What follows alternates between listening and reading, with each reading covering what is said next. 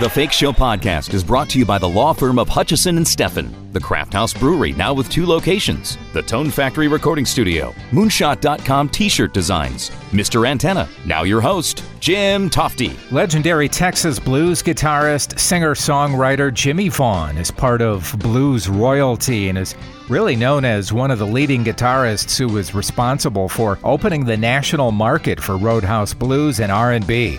He first came into prominence as a founding member of the Fabulous Thunderbirds with vocalist Kim Wilson, and they released 7 albums until Vaughan departed in 1990.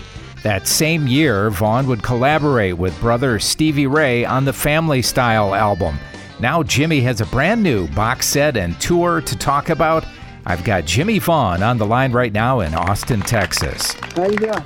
I'm great, Jimmie. Thank you so much for joining me, and congratulations on the new 5-CD box set. How far back does this set go? It starts out in the 60s in a band that I was in right before the Thunderbirds. There's a band that's got Big Doyle and a bunch of people that was pre-Thunderbirds. So pre-Thunderbirds. So what kind of stuff were you playing in the 60s? Blues.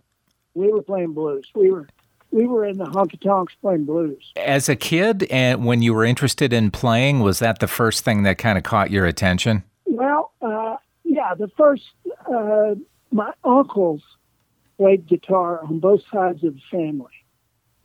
My mother's side and my father's side were musicians. And so they would come over to the house and play. I mean, there was they called it hillbilly music back then, and but it was all on the radio and all this blues. Everybody played blues, and Chuck Berry and Jimmy Reed, and even the country bands. So it was always around. My parents were dancers, so they danced. They would dance in the living room and when we played. So there was always music around and everything else. Well, I've always heard a lot of B.B. King and Freddie King, among other things, in your style of playing. It's just wonderful. Absolutely. Those are 2 of my biggest influences, B.B., all the Kings. I loved all that stuff and devoured it as soon as I found out about it. There's a different way to stretch a note, isn't there, when you're playing blues guitar? It's all about feeling and getting, B.B. King called it the singing string. So it's a lot of fun, and it'll give you chill bumps if you pay attention. Yeah, it does. Well, by the way, when did you first meet Kim Wilson and form the Fabulous Thunderbirds? That was in the 70s. Probably the late 70s. We were playing a little joint called Alexander's, and we had a Sunday matinee. And Kim came, a lady that we knew brought Kim, and he came and sat in, and then it was on. You guys certainly reached a big level of popularity, and to the point where you were opening for really huge bands. What was it like to open for the Rolling Stones? Well, it's amazing to, get to open for all these people, but, we were just so into the music that we felt like it was meant to be. So I always had a great time, and we couldn't wait to put out new records and tour and play. And, we played the Cotton Bowl with the Rolling Stones, and we played the Astrodome with the Rolling Stones.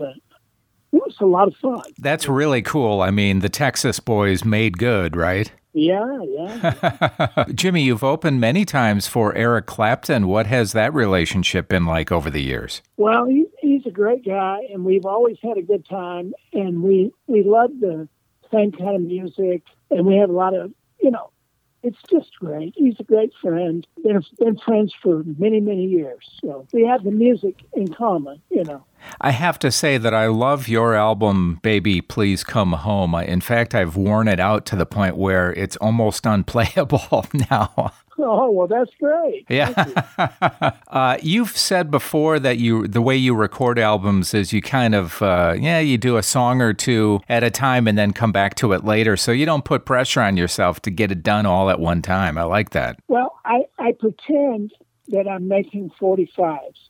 So if I can make one or two 45s at a time, that way you don't have the pressure of coming up with 10 or 15 songs all at once, and you can kind of build on it. So, back in the 50s and 60s, people would make 45s.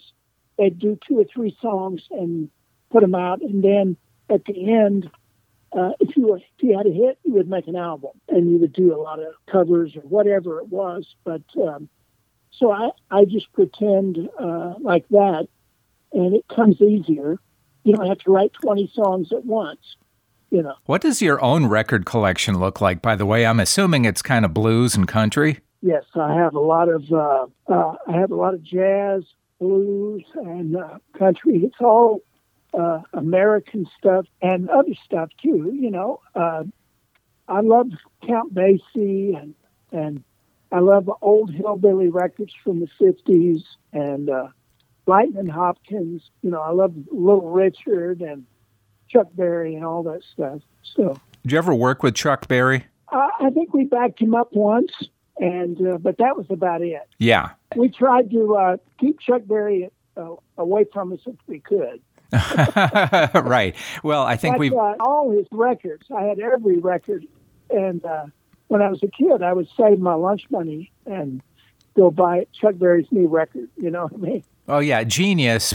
But we've heard from many artists, including Keith Richards, that Chuck can be a little prickly to work with. Yeah, that's what they said. Well, how was it that you have come to love the sound of the Hammond organ, which just makes your record sound even better? It's such a great sound, isn't it?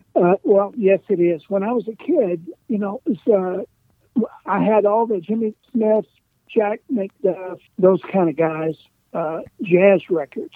And I used to work in a lumberyard. It was on the radio. And so everybody was playing it and on the radio at lunch. And, it was on the radio at the gig, at the job at the lumberyard. So I've always loved the organ trio and all those kind of jazz records. Jazz guys doing pop records. Yeah, that's a great point.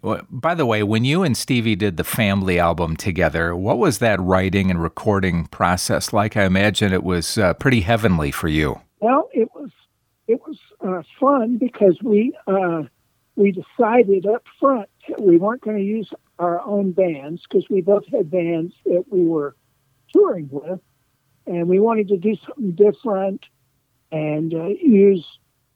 We had Nile Rodgers was the producer, so we said, "Nile, you get the band. We'll put a new spin on this whole thing."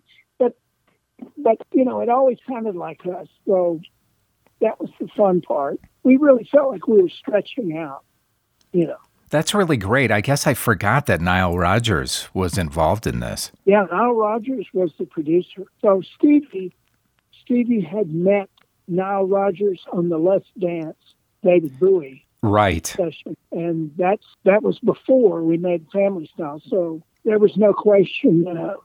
Nile Rodgers is the world's greatest record producer. Nobody knows that, but I'm telling you right now, he is, he's the best. He knows what he's doing. So.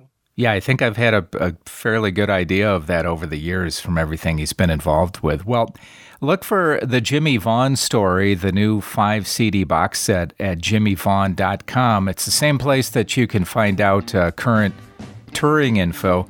Jimmie, it's an honor. I really enjoyed this. Thanks so much, and good luck to you on the road. Well, thank you. It's been a lot of fun. Thank you. All right. Thank you, buddy. Bye-bye.